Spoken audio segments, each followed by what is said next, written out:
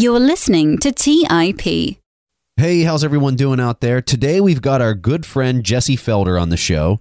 And Jesse comes with multiple decades of experience in the markets. He's the former founder of a multi-billion-dollar hedge fund. And as you might expect, he always comes to the table with a tremendous amount of insights and ideas. Today, we're talking about big tech companies. And Stig, what were some of the other topics that we covered on this show? We transition into a macroeconomic discussion. It seems like the central banks are currently looking to undo the quantitative easing, and it might lead to inflation. Now, this is a very interesting concept because if you feel that stocks and bonds are overvalued and you're holding cash, if we do see inflation, does that mean that you also need to diversify your cash? Not holding US dollars, but also euro and yen perhaps? And what about this new currency, Bitcoin? That's all the rage right now. Is that a good way of diversifying the cash position? Jesse Felder doesn't think so. You are listening to The Investors Podcast, where we study the financial markets and read the books that influence self-made billionaires the most. We keep you informed and prepared for the unexpected.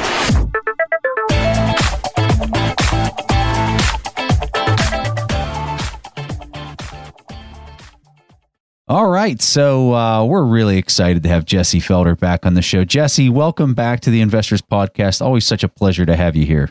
Thanks for having me, guys. Was it a couple years ago you guys turned me on to the whole podcast world? I really didn't know much about it, and it's just awesome. And so it's a pleasure to be here with you guys again. Look at where we are now, Jesse. You got your own show and everything. It's awesome. And it was all inspired by you guys. So we wanted to chat with you in particular about FANG stocks to open up the discussion. We opened up this to our Twitter followers as well. We said, hey, we're bringing Jesse Felder on the show. They threw a lot of questions at us to ask you tonight. So talk to us about how you're seeing the FANG stocks. And before we do that, just tell our audience what FANG stocks are in case they don't know that terminology. Yeah, that's a good question. So the FANG stocks, I think the acronym was coined by Jim Cramer. And it just stands for Facebook, Amazon, Netflix, and Google, which is technically now Alphabet. So I guess the acronym doesn't work so well. But I also add Apple and NVIDIA into that. So you get a couple A's and a couple of N's in there. So yeah, that's how I look at the FANG stocks, is that those six really. Awesome. And so Jim started talking about them because they were just, taking off like a rocket ship. And when we talk about FANG stocks, you're of the opinion that they don't have much more to climb. So talk to our audience about this idea and why you have that opinion. Well, really, I was reading Howard Marks's latest memo, and he talked about in every bull market, you get a group of stocks that become priced for perfection. And so I started looking at these stocks. I said, obviously, it's the FANG stocks in this bull market. And when you look at them individually, so the way I look at valuations of stocks is not necessarily the company relative to the broader market, but I like to look at that stock's valuation relative to its own history. I include Apple in this, and people say, well, Apple's, not expensive relative to the broader market, but Apple is actually very expensive relative to its own history. That's kind of what I'm talking about in terms of valuation. So I look at these stocks and I see they're almost across the board trading at their highest valuation relative to their own history in the last 5 or 10 years, if not more. And NVIDIA is a great example of this. Trades 15 times revenues, which is just absolutely insane. And at the peak of the dot-com mania, NVIDIA traded at about 7-8 times revenues. And at that time, revenues were growing 100% year over year. Today, it trades at 15 times revenues. And revenue growth is 30%, I think 28% in the last quarter, and projected to grow 12% or maybe even flat in subsequent quarters. So revenue growth is much, much slower today than it was at the peak of the dot-com mania. And the valuation is twice what it was back then. So that's kind of what I'm talking about with these stocks, just trading at really high valuations, despite the fact that their growth is slowing. Apple's gross margins are falling. In almost every case, I could go stock by stock. Netflix is another great example. Free cash flow has plunged from 300 million positive to 2 billion negative. And even still, the stock trades at its highest valuation in its history. So these stocks are absolutely priced as if things could not get any better. So, Jesse, let's specifically talk about the valuation of Netflix. So, I just looked up the stock here, and it looks like the price to sale is 7.6, price to earnings almost 200. And the reason why I ask this is because Netflix has gradually changed strategy, and now they're looking to go into content creation. I guess to me, it doesn't sound like higher margins. If anything, that sounds rather expensive. But I guess my question also comes from an appreciation of knowing that you could be wrong and the market could be right. You're absolutely right, Stig. When you look at Netflix, back in the, 10 years ago, when they were putting Blockbuster out of business, you could make the case that they're going to own the DVD, business. And so, yeah, I'm willing to pay a high multiple because they're going to take all of that business from Blockbuster. Then they went to video on demand. You go, wow, this is a new market and they're doing something brand new. And so maybe that does earn it a higher valuation and growth premium. But today, you're right. They're getting into content creation. And when you look at every single one of the company's competitors in content creation, they trade 1 to 2 times sales. So, then you have Netflix, free cash flows plummeting. And the reason is because this content creation is very expensive. And the return is, very minimal and very hit or miss, right? You have some hits, you have some misses. And so cash flow goes up and down. It's deeply negative for them right now. And I don't know how you justify 7.5 times sales when you have Disney at 2.5 or 3 times sales, which is, best in the business. And Disney is an interesting example too, because they've decided to take all of their video, product away from Netflix and create a competing platform. So it's a very interesting situation Netflix finds themselves in right now. The thing that I can't understand about the Netflix doing their own content is back in the day, you'd turn on your TV and you'd flip through the channels and try to see what was on, and you'd give things kind of a try because you just had to. There wasn't like you could do on-demand TV. But now with on-demand, like when you go on the Netflix, you're looking for something specifically. You're not just perusing and seeing what pops onto the screen anymore. There was a lot of discovery that happened with these original shows that were maybe coming across the network. So I think that's a major problem for them as they're trying to, we all know why they're trying to do it. They're trying to get people to stay hooked on some type of program that's decent, that keeps them subscribed to the service. But I think that it's a harder sell than it used to be back in the day when you're just channel surfing than it is now because of the way on-demand TV works. Would you guys agree with that, or do you see it a little differently? I absolutely agree. I think in Netflix also, when they had the first mover advantage, for a long period of time in the video on demand, there was a great case. Everybody had to get Netflix. But now you have Disney creating their own platform. You have Amazon Prime, who, has its own platform, HBO Go, you have Hulu. You have a lot of different platforms and a lot of different choices for people. And a lot of people, who are well placed in the media industry are talking about a price war on the horizon. And so I think that's another risk to Netflix. Something that I think a lot of people that just invest based off of the brand, or they're not a numbers person.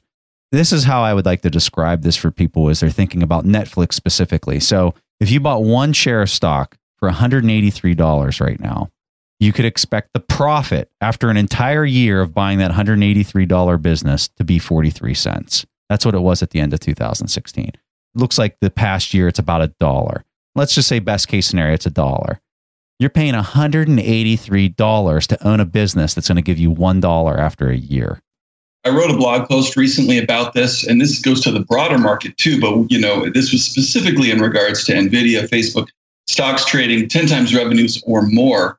Back in 2001, kind of late 2001, I think Scott McNealy gave an interview to Bloomberg, and this was after his stock had, just gotten crushed. And he was talking about the valuation of Sun Micro at the peak of the dot-com mania. And I got to read you this quote because it's perfect for what we're seeing today. It says that 10 times revenues to give you a 10-year payback, I have to pay you 100% of revenues for 10 straight years in dividends.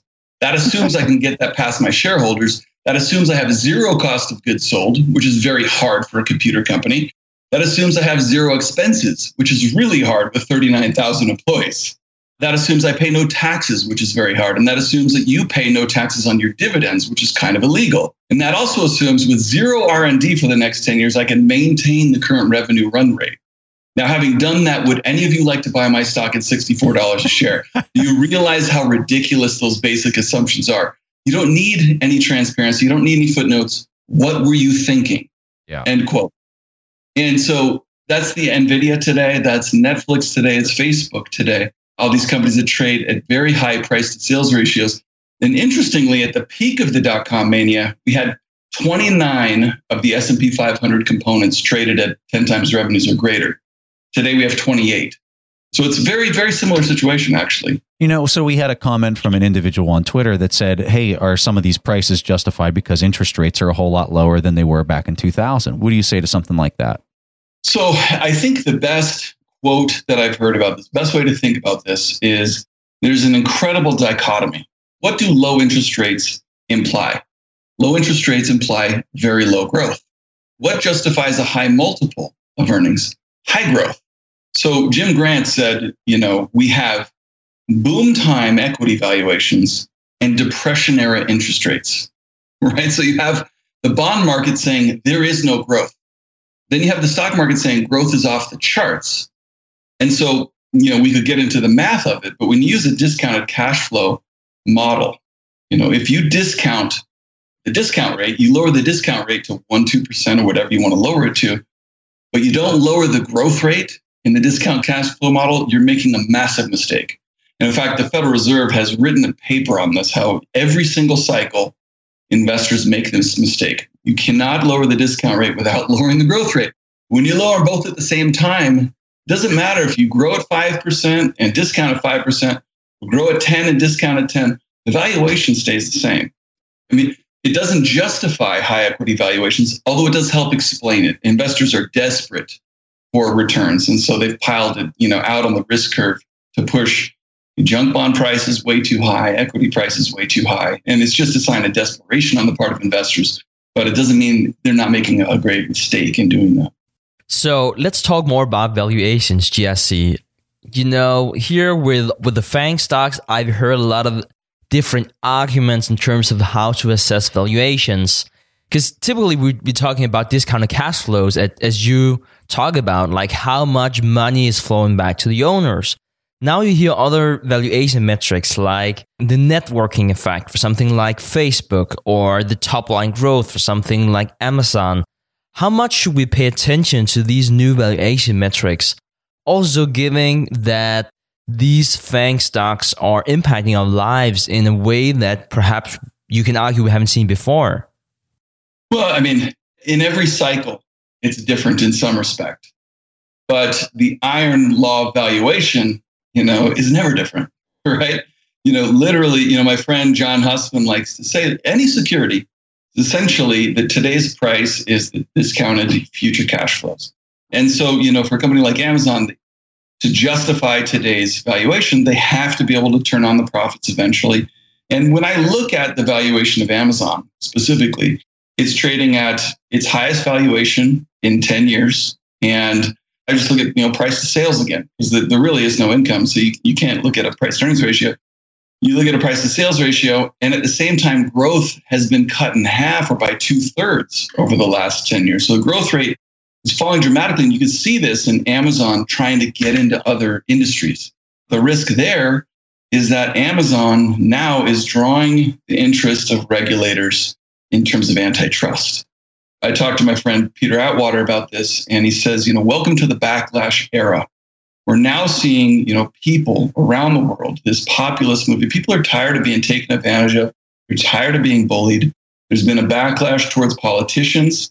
There's been a very, very justified backlash towards sexual harassers. And that's not just a trendy thing. That's very, very justified.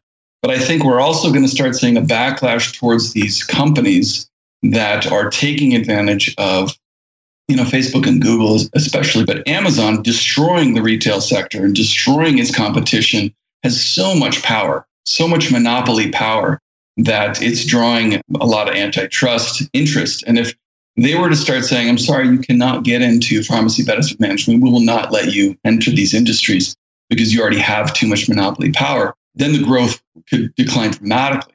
And then how do you justify, a sky-high valuation? Yes, very interesting point you bring up about regulators, because it seems, at least so far, not to be something that investors are too worried about. But obviously, if it will happen, if they will start to get regulated, This is something that we all need to consider in terms of our valuations. So where do you see this going in the future? Well, I think there's a very big difference to be made between the way investors feel about these companies and the way the general population feels about these companies. When you look at the way that politicians and the general population feels about these companies, USA Today did a poll, and more than half of respondents said these companies have too much power. And we're afraid of more than half of those people said we're afraid of how they could potentially use that power. And then now you have, in Congress, there's a bipartisan effort. I think this is one of the things that could pass Congress very easily, is new legislation to rein in the powers of these companies. Because it's not just liberals, talking about this. Steve Bannon came out and said that, the Republican Party, at least kind of the Tea Party side of it, is going to make it their top priority to rein in these companies next year. So you have both sides of the aisle saying, it was really the Russian influence in the elections that helped people to wake up to these risks and to the unchecked power that these companies have. I think that was just a catalyst to understanding, really, like I said, the power that they have. I haven't published it yet, but I recently had a conversation with Roger McNamee, who was one of the first investors in Facebook. He convinced Mark Zuckerberg not to sell Facebook to Yahoo for $1 billion. He also introduced Sheryl Sandberg to Mark Zuckerberg. I mean, the guy's been instrumental in Facebook's evolution as a company. And 18 months ago, he went to them and said to Sheryl and to Mark, said, this platform has become extremely dangerous. And it's because there is no oversight. You guys will allow anybody to come in and pay any amount of money to use what he calls your brain hacking platform, hacking people's brains to get them to consume what you want them to consume, buy what you want them to buy, vote for who you want them to vote for. And they both kind of have been rebuffing his efforts to get them to fix this. And now Congress is realizing the dangers involved. It was actually the chief Google ethicist who's now coming out and saying that this is legitimate brain hacking. We have used these psychological principles of gambling and persuasion in order to create a platform that manipulates human brains more effectively than anything in history. And so I think that as people wake up to this, these companies, they're going to be more highly regulated, or they're going to have to find a way to take greater control of their platforms. Let's take a quick break and hear from today's sponsors. Don't just ride the index, seek to outperform it with Fidelity Active ETFs. Learn more at fidelity.com/active ETFs. Before investing in any exchange-traded fund, you should consider its investment objectives, risks, charges, and expenses. Contact Fidelity for a prospectus, an offering circular, or if available, a summary prospectus containing this information. Read it carefully. While active ETFs offer the potential to outperform an index, these products may more significantly trail an index as compared with passive ETFs. Fidelity Brokerage Services, LLC, member NYSE, SIPC. Our friends at Corient provide wealth management services centered around you. Corient's goal is to exceed your expectations and simplify your life. Corient has been helping high achievers just like you enjoy their lives more fully, preserve their wealth, and provide for the people, causes, and communities they care about. They're one of the largest integrated fee-only U.S. registered investment advisors, and Corient has deeply experienced teams in 23 strategic locations. They have extensive knowledge spanning the full spectrum of planning, investing, lending, and money management disciplines. The teams at Corient put the collective power of their expertise into building you the custom wealth, investment, and family office solutions that can help you reach your holistic financial goals, no matter how complex they may be. Real wealth requires real solutions. For more information, speak with an advisor today at Corient.com. That's spelled Corient.com. That's Corient.com. When Rainn Wilson had a great idea, he turned to AT&T Business. They assured him no matter how out there his idea may be, they had his back. So he came up with this, a talking pillow designed to put you to sleep, backed by a reliable network and the only network with built-in security controls. And thus, Sleep with Rainn was a hit. Take your business to the next level at business.att.com. That's business.att.com. All right, back to the show. One of the things I think about whenever you're using social media is confirmation bias and how powerful and how reinforcing. It's like an echo chamber for people. You know, you like a couple things, or let's say you're a liberal or you're a conservative, pick whichever one you want. And you start liking things that are specific to that one thing. Well, next thing you know, the only thing you're receiving in your newsfeed are those things. And so it has this positive, maybe negative reinforcement to that's the only thing you're seeing. And now that people are getting so much of their news through this stuff, it's just the ultimate confirmation bias mechanism. So you called it brain hacking. I completely agree with you. And I think that most people aren't even aware of confirmation bias. And so how can you set up your feed so that you're not being susceptible to something like this? I mean, it is a major concern. I think it's something that I think a lot of people need to think about. You know, that's a great question. I think that social media, these companies, and I'm as guilty as anyone on Twitter. I love Twitter. I'm an addict, confessed addict. But I think social media is just not the ideal platform to get most of your news from. I use it as my go-to source, but I also read, a bunch of the major media outlets, which, have to double check their sources. They have, all those types of things. So I read the Financial Times, Wall Street Journal, New York Times. I mean, I think you have to broaden. You just can't get all of your news from social media because it is so unreliable at times. When you have one little preconceived notion and you start liking a few things, and now it goes off on like a total tangent, and that's all you're thinking about. Yeah, absolutely. And they're not all legitimate sources either. Yeah. I mean, there's a lot of different people with a lot of different interests out there trying to shape public opinion.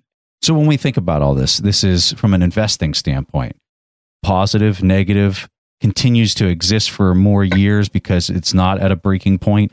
One of the things that I was looking at, Jesse, was when you look at each one of these companies' top line, the top line's still growing. I mean, it's definitely not growing like it used to, like you had pointed out, but it's still growing. And these things are definitely being traded off the top line and not the bottom line. So if we expect the top line to continue to grow and to continue to expand, should we expect the price to kind of go with it until that breaks? That's possible, but we might not know about the risks of the top line until well after the fact. It was interesting for me to talk to Roger because I said, what are the biggest risks to this company? He goes, investors in Facebook and Google should be praying for much tighter regulation right now. Because if Washington doesn't regulate, because they're not going to regulate themselves because it hurts the top line too much. If they don't get regulated, then people are going to start revolting from these platforms. So they're going to start realizing I'm being manipulated and I don't like being manipulated. And I don't like my data being sold to the highest bidder, and regardless of who that is. As investors, we should hope that they're going to get regulated because that's going to make them better corporate citizens. Scott Galloway also makes a great point. In business school, one of the case studies they use is Johnson & Johnson and the Tylenol scare. And, when Tylenol pills, had killed a few people, there was a huge scare about Tylenol. What did Johnson & Johnson do? They pulled every bottle off of every shelf on the planet. We are going to protect our customers at all costs, right? That is, business school 101. When you have a crisis, you literally just shut it down. You do everything it takes to make it right. And what's scary, I think, for investors of these companies is Facebook's not doing that. Facebook is still allowing, we're going to auction off brain hacking to the highest bidder. We're not going to change our business practices and nothing's changing. And so they're not taking that lesson to heart. And so I think as an investor, that's a huge risk. People would have so much more faith in the platform with turning over their data and turning over their lives to Facebook and Google if they started showing those types of behaviors. Like, look, we put your interests first, and we're going to make sure you are not manipulated, that you are not. That would go a long, long way to giving people confidence into still using the platforms. I look at all those things as rapidly growing risks to their underlying business models, really. Okay, Jesse, so this is the last question I have about the FANG stocks. And this is also the question I've been looking most forward to asking because I kind of knew that there would be some kind of bashing. So let me ask this counter question. If you had to hold one of the FANG stocks for at least a decade, you couldn't sell it, you have to hold it for a decade, which stock would it be and why? Yeah, that's tough. So for me, I want to own stocks that I think are very cheap, out of favor, classic value. My favorite way to think of it is the way Jim Rogers put it, which is I want to wait until I see $5 lying on the ground and all I have to do is pick it up. Like, it's that obvious. And I don't really see any of these stocks as being that $5 lying on the ground right now. But I think for me, it would probably be between Apple and Alphabet. I think those two have legitimate moats to their business that are probably more proven than any of the others. And the valuation of Apple is obviously more reasonable than the others. So interesting that you should mention Apple. And reading through their financial statements, it seems to me that they are perhaps too reliant on the iPhone. Can't remember the exact number, but it's something like 70 or 80% of the revenue that comes from iPhone. So as an investor, even though that this is the biggest market cap in the world, quickly approaching $1 trillion, should we be concerned that consumer preferences might simply change? I really do think that's a legitimate risk to Apple. I mean, the thing about all these companies is people don't remember a time before the iPhone. They don't remember a time before Facebook. But the history of technology is that, somebody had a great tweet recently. It was the cover of Forbes 10 years ago. Will anybody ever be able to chip away at Nokia's ownership of the cell phone market? And this was 10 years ago. And, so there's always a king of technology, but it changes. It doesn't seem like it changes very rapidly, but it does. Every 10 years, it seems like there's a new king. And, for me, I am an Apple fan, totally sucked into the ecosystem. I was just looking at Google Trends. You look for searches for feature phone. And what's a feature phone? It does talk, text, and music. That's it.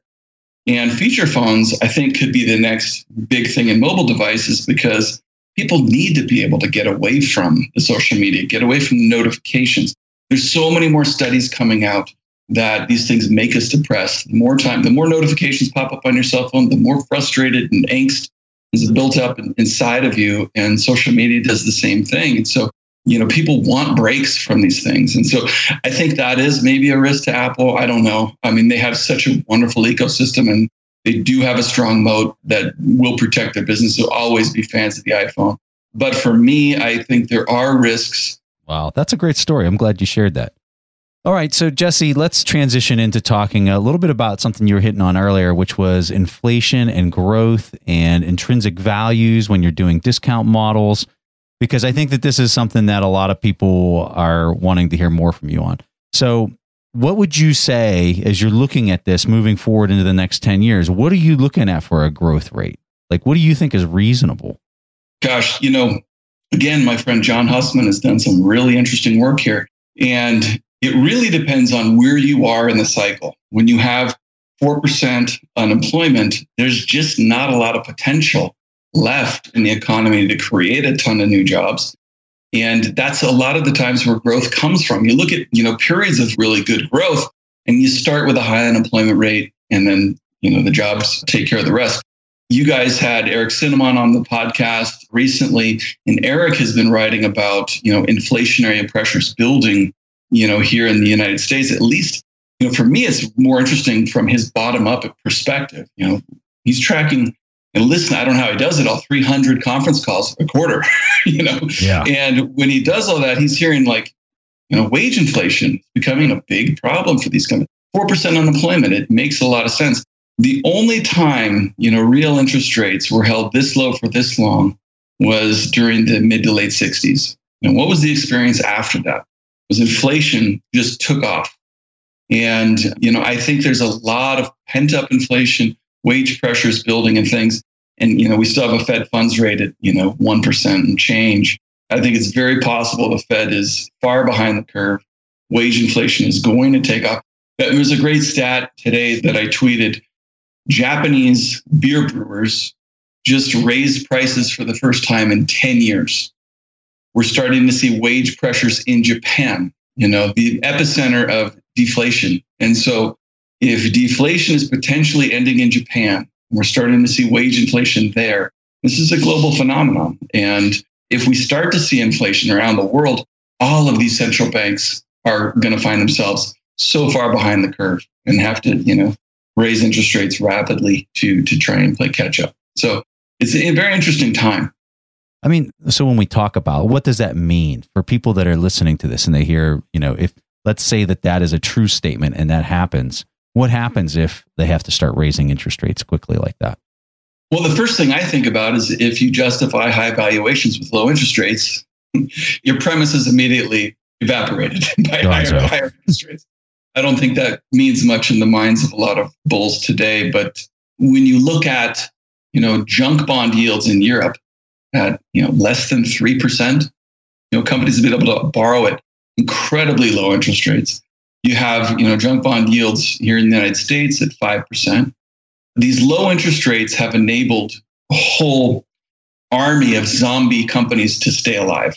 And that's, kind of prolonged the cycle and prevented a real washout of businesses. If you have been financing your business at, 3, 4, 5% for the last 10 years, and all of a sudden you got to refinance at 6, 7, 8%, those zombie companies are toast. And you're going to have a new credit cycle where defaults start rising at a corporate level, and then spreads start widening, and that's not good for risk assets of any sort, including equities.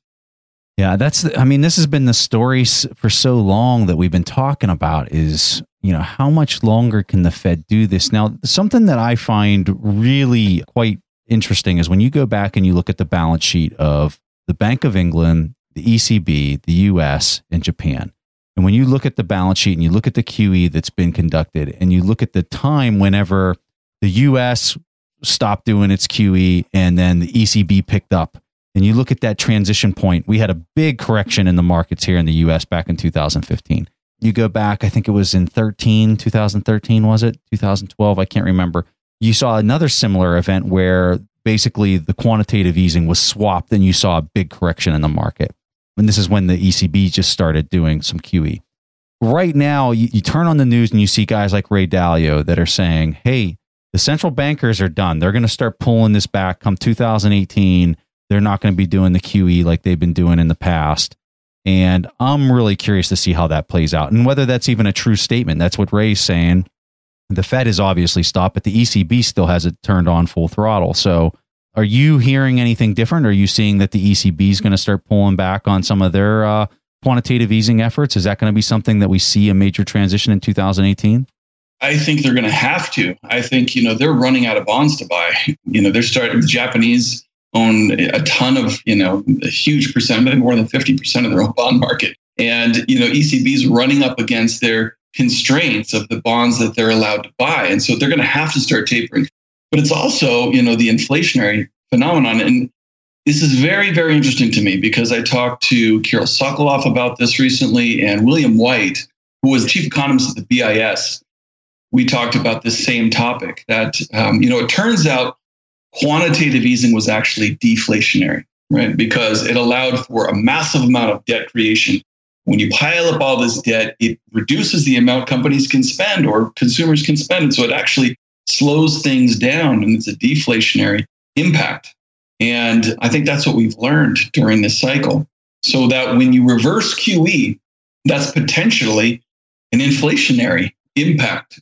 And so I think that's something that a lot of people aren't thinking about, that if QE was deflationary, undoing QE or tapering QE by all these central banks could potentially be inflationary. Then what do? Then they have to, obviously raise interest rates rapidly to play catch up.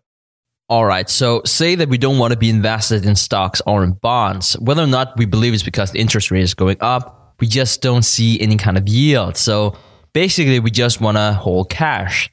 Now, how do we hold cash? Should that just be in US dollar, or should we divide that up into, call it USD, yen, euro, perhaps pounds as well? Even though that some of these currencies starts to look more vulnerable than they have in the past. What are your thoughts on that, Jesse? That is a great question. And I am, bearish on the dollar. I think we started a new bear market for the dollar. And, to me, it's very simple. Look at the way the federal deficit is going. And this is potentially the first time in modern history where the federal deficit is widening during an economic expansion. That's potentially a big problem. That's saying, this entitlement spending and stuff, every economic expansion we've had, tax revenues grow and things are great for the federal government. That's not happening right now. So that's actually really worrisome. And, the federal deficit is only going to widen. And if you look at a chart of the dollar and the deficit, it's very highly correlated, right? The better the U.S. federal government's finances are, the better the dollar does. And, the worse the deficit widens, the worse the dollar does. And then you also look at, the Japanese yen is very, very cheap relative to the dollar. You look at things like purchasing power parity or, like the Big Mac index, and the yen is very cheap. And so if Japan is going to see an end to their deflationary scenario and the central bank's going to have to start to tighten, the yen is going to do very, very well against the dollar. I think the euro probably will do well against the dollar. You just look at, relative central bank policy. The Fed has been tightening for years now, really. And the ECB has been loosening for the last few years. When that changes, and the ECB has to start tightening and the Fed goes, oh no, we've maybe started a new recession. Fed has to start easing again. The dollar's just going to tank against the euro, against the yen. But honestly, I think you mentioned Ray Dalio earlier. Ray said everybody should have at least 5% of their portfolio in gold. And, when the dollar does poorly, gold does well. And so if you're bearish on the dollar, per se, you have to be bullish on gold. And so financial assets are extremely expensive. We have bonds and stocks. I can't remember which brokerage firm came out recently. A research house came out and showed that since 1900, the combination of stocks and bonds has never been this highly valued in history. So they're both extremely expensive. So financial assets are something that, there's a lot of risk there. I think real assets are something you're going to want to own over the next 10 years. And so that to me is real estate, commodities, gold, potentially TIPS, Treasury inflation protected securities. My favorites are real estate and gold. I think those two probably in an inflationary environment do the best. So, a lot of these things tie in together, right? If the dollar goes down, that creates inflation. And so it's really kind of a holistic view over the next 10 years that I think real assets will do better and gold will probably do well because the dollar goes down over the next few years. If interest rates are going up, wouldn't that be a concern for real estate, though, because the prices are going to go down? It could, when you think of residential real estate. But when you look at investable real estate, it's mostly commercial. Yeah. And the nice thing about commercial is when there's inflation, they can raise rents. And so, yes, real estate prices are very, very high. I agree with you. So maybe that's not the best area, but they do have pricing power in an inflationary environment. So, gotcha. So the next question obviously becomes, because this is the hottest thing that everyone's talking about, and you are smiling because you know where this is going. Yeah. What are your thoughts on that thing? Yeah. Bitcoin is a classic mania. It's a classic mania. And I think it's just so fascinating to watch it play out in real time. And I've done a lot of research on it, and I understand. And every time I say this, people say, you don't understand what Bitcoin is. I understand what Bitcoin is. And I was talking with a friend of mine today who's a reporter for Quartz, because he was asking me about this. And, I think Bitcoin is a technology. Blockchain is a new technology. And the blockchain possibly has a lot of potential value. But if there's any lesson from technology, it's whatever's great today, somebody's going to come up with a better version of it tomorrow. And so, that's the simplest thing I think about in terms of Bitcoin. Somebody could create a better Bitcoin tomorrow. Central banks are talking about creating their own Fed coin and, these types of things.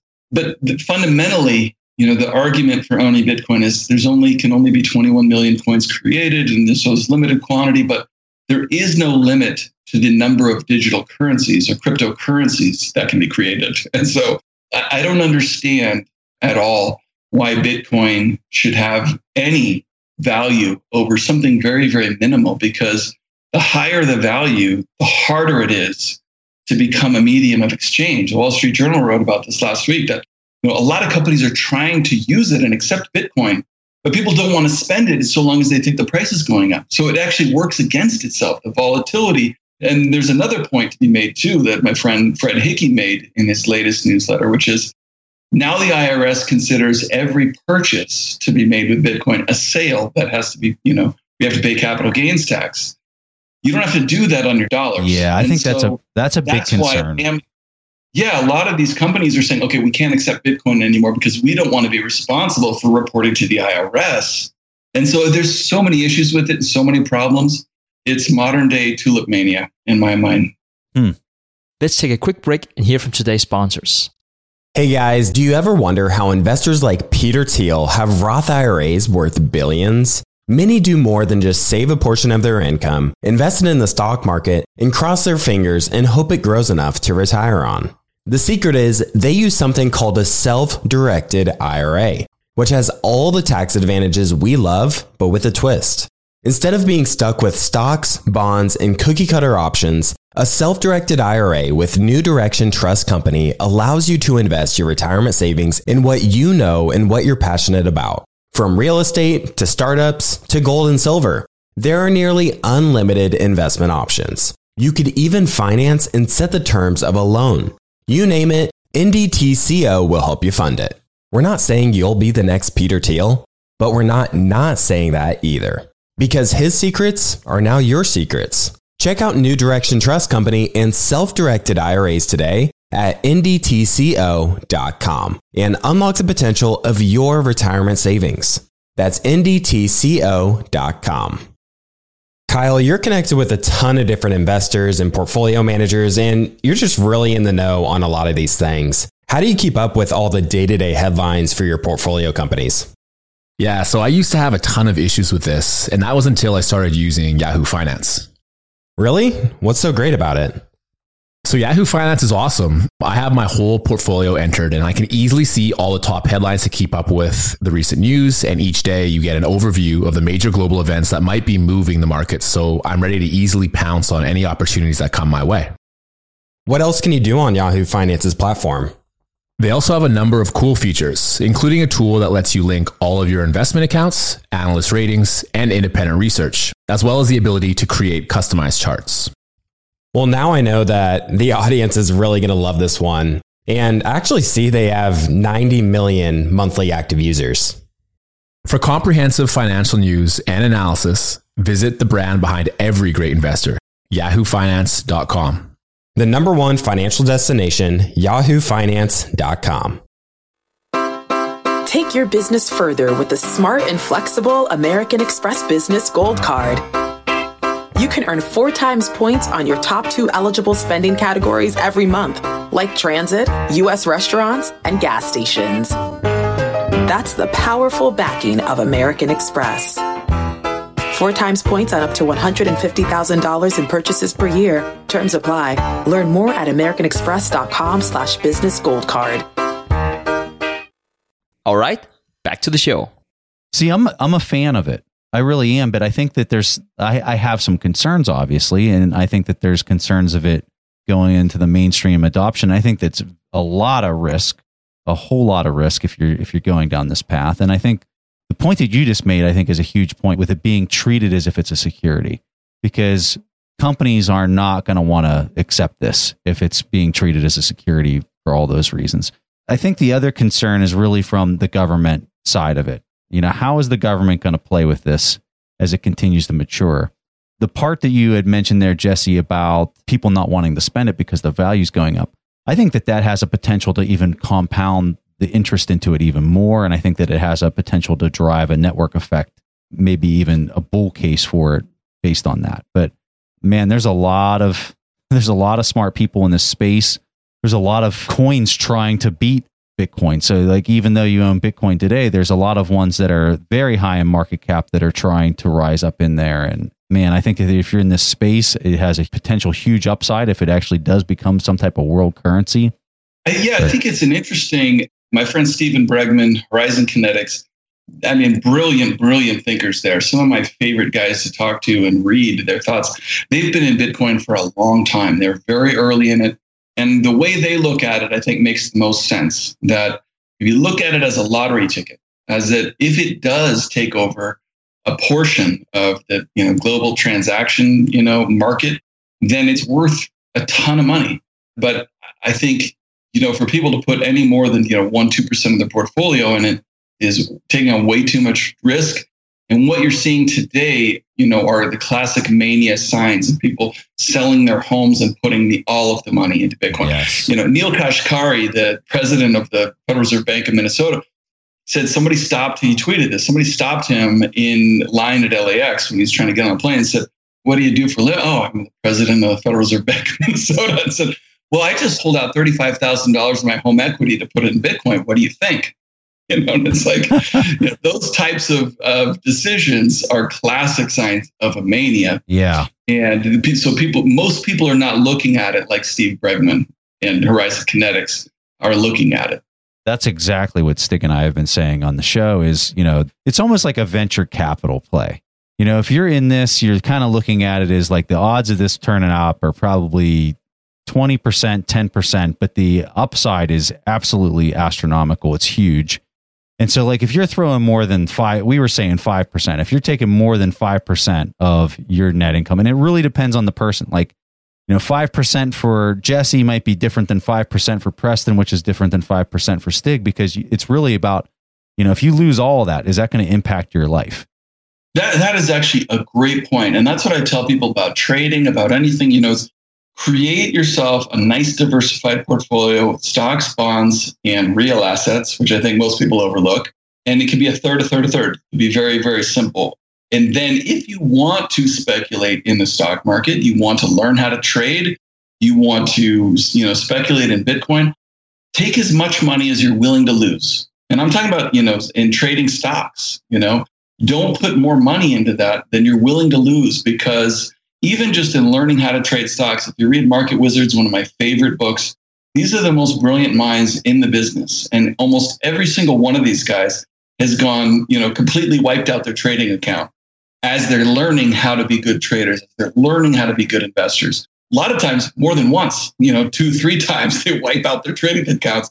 But they look at it like, and I love this term, tuition at the school of trading. It's okay to lose money as long as you learn something from it. And so I think most people put the money in Bitcoin, but don't put more than you're willing to lose. So but look at it that way. And I think that's something that also Paul Tudor Jones, preaches, is think about your risk first. Don't think about how much money I could make.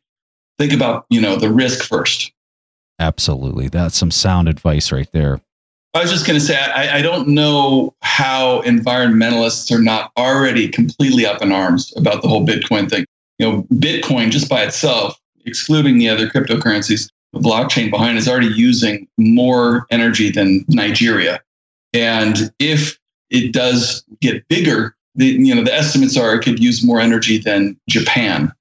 And so, for me, the energy usage too is also, that's just massive and costly. And I don't understand how you could be an environmentalist and a Bitcoin investor at the same time, because they are mutually exclusive at this point. Great point, Jesse. So I would like to bring up the concept of trust here, because whenever we're talking about money in the conventional sense, it doesn't really have any type of utility. The only reason why it's worth something is because we agree it's worth something. You trust the system. You trust that you can actually get milk or whatever you're trying to buy for your dollars. So how does trust play into this discussion about the validity of Bitcoin, in your opinion? That is a really good question also. And, I think Bitcoin has yet to be really tested in terms of trust. I worry about the platforms we saw the other day when there's some higher volatility that, Coinbase went down, so you couldn't be traded as the biggest trading platform for it. There was an accident where a bunch of Bitcoins were wiped out because somebody hacked a platform by accident. For me, I just come back to, gold has been money for 5,000 years. And no matter what, you can take a gold coin and somebody will trade you something for it, because it's been accepted in society for a very, very long period of time. And every single time throughout history, when money has been debased to a great extent, people have fled to gold. And that's just a historical fact. And so I think if you're looking for something that has a historical, basis in protecting you against money creation, protecting you against those types of things, gold is really the answer. Bitcoin is very interesting to me, and I really do sympathize with the underlying story of it. The lack of faith in central banks who've created these bubbles and printed a ton of money. It's something that I've written about for a long, long period of time. And so I do sympathize with it. But I just think there are too many problems in the fundamental case for owning it, too many inconsistencies, that it's hard to really put much more faith in it than looking at it as an option or as a lottery ticket, like I said. Yeah, I would have to agree with you on the fact that there's no incentive. If anything, they're incentivized to manipulate their monetary baseline to manufacture growth. And so for me, it's really exciting to know that there's technology that's out there that could potentially fix that or to peg that on a global level. And that's where I know Stig is also very excited about the technology that it could potentially do that. But it's just a matter of what is this going to actually look like as it shakes out? Because there's so many unknowns. There's so much risk. I mean, you don't even have to start going into all the risks to know that there's a lot of risk in this. And I think that anybody that's going into this space has to come into it with their eyes wide open to know, and not just to buy into the narrative like this is going to replace everything. And they have to really do the due diligence and a lot of hard work to try to understand all those different variables if they're in the space. Absolutely. And, I think when you think about how do you rein in the central banks, there's a reason why there was a gold standard to begin with. So that central bankers couldn't print money because it had to be backed by gold. And when central banks after World War II, one by one went off the gold standard, that was the beginning of all these problems. Now, I'm not an expert on this, but, Neil Howe's book and his thesis, The Fourth Turning, brings up some very, very interesting points about where we are in this cycle. And, I really do think at some point, if the monetary policy gets so out of control and we do start seeing hyperinflation potentially in some governments, that these central banks will be reined in and they will have to be forced to, just like Germany did, go back to a currency that's backed by something. It's a lot of, speculation, but when you look at the trajectory of the U.S., federal spend, we have $100 trillion of unfunded liabilities. How much will is there at Congress to reduce Medicare, to reduce Social Security, to do these things? You vote for that, and you're going to get voted right out of office. And so there's a lot of people who have hypothesized that, those things will never be reformed. And the only way they're going to get paid for is by printing a ton of money. And so, yes, I do understand. And it makes a lot of sense when I own something like Bitcoin, own something like gold, that protect them against that scenario. Hopefully, someday we're going to hit some type of a crisis that forces people to rethink these central bank policies and to rein them in and take away the powers that they have abused. Very interesting discussion. All right, Jesse, such an honor to have you back on the show. We always have so much fun when you come on. If people want to learn more about you, where can they look you up? I try and write on a regular basis at the Felder Report. I put up blog posts there. I'm really active on Twitter. I try and, I do a ton of reading and research, and I tweet most of the stuff. It's just at Jesse Felder, and follow me on Twitter. And it's, like I said, I put up most of the stuff that I read that I find interesting. I'll tweet it out. Awesome. Thank you so much, Jesse, for coming on the podcast. All right. So this is the point in the show where we play a question from the audience. And this question comes from Amit. Hi, Preston and Stig. My name is Amit. I'm from New Zealand. Thanks so much for putting together a great show. And my wife and I are really big fans. My question is, what do you think will happen with the Bitcoin price if the CME offers Bitcoin futures? Thanks, and keep up the great work. All right, so Amit kind of cheating here by answering this one because the futures started this past Monday, actually Sunday night. So it's been active for a couple days now. We're recording this on a Wednesday, so it's been about 3 days since the futures went active. And what we actually saw was the price spiked up and it's plateaued and now it's coming off a little bit. But I think it's still really early to have kind of any idea what kind of impact this is going to have into the long term. Before the futures opened up, I was talking with Pierre Richard about this, and I told him that, for me, it was a 50-50 split as to whether this was going to make the price pop or make the price go down. I think a lot of people on Wall Street, my personal opinion, having friends on Wall Street, are very skeptical with crypto and Bitcoin in general. So I think a lot of them are anxious to short Bitcoin and to sell it short. But I think that a lot of them aren't stupid either, and they've seen the price go wild for the last year. And I think a lot of people are hesitant to step in front of that freight train. So I think what you might see with this is if you do see the price start to pull back, which I think is a very real possibility at this point because the price movement has been just going wild. And I mean, on a tear. And so I think if Wall Street does see this start to pull back and start getting a little bit of momentum and a pullback, I think you could see the futures market really heavily compound on that and really cause a pretty abrupt pullback, maybe even down to like $5,000 or something like that. But there's no way of really knowing. I mean, that's the thing with futures. I'm curious to hear what Stig thinks. For some of the listeners, there might be, like we heard futures, but what is it really? So I think before we talk about Bitcoin, perhaps the easiest way to think about a future is to think about a typical commodity. It could be something like oil. So if I'm an oil producer and I plan to produce, 10 barrels of oil in, 6 months time, I can log in that price already. So it's actually a very convenient mechanism for a lot of producers in terms of budgeting and scheduling, knowing that you have that price. And obviously the price could go up, and obviously you'll be paying an opportunity cost for the price going up, but you can also make the counter argument. So it's basically a question about certainty. So what's going on with Bitcoin futures? Well, one thing I would like to add here is that a Bitcoin future is settling cash. So it's not like you actually see when you buy a future with physical delivery for something like oil, you actually own that oil. That's not the case here. So it's all settled in cash.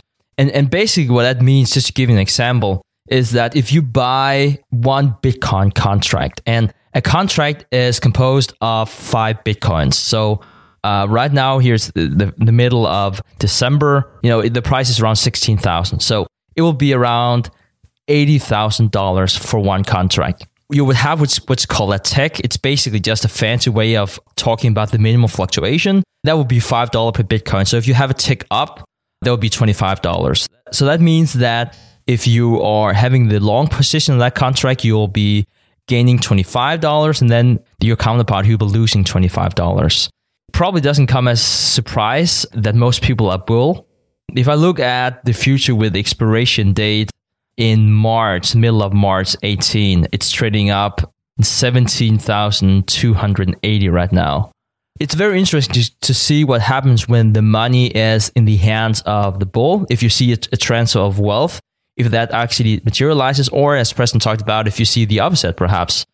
I do want to point out again that this is not like an ETF. It's not like an ETF where you will buy that ETF in the S&P 500 and then they will actually go into the market and then buy those 500 securities in the S&P 500. That's not how it works. This is all cash-based, and it's kind of like a separate market. You can now pour a lot more money into the market, but it's not like you would necessarily hold Bitcoin, which would clearly move the market a lot more. For the new futures that you see, I expect almost all of them, if not all of them, to be cash-based, but I would definitely pay a lot of attention if it's not. The thing that I guess that I find interesting with the futures side is if the derivatives are now stood up, that now opens the door to ETFs, which then adds more and more credibility to all of this. And I think that for the US to step in and the government to step in and shut down exchanges, I think that becomes so much harder the more reinforced all of this becomes with derivatives and ETF type products later on. I'm kind of curious to hear what you think about that, Stig. I thought a lot about that, Preston, because you're starting to see a lot of regulation.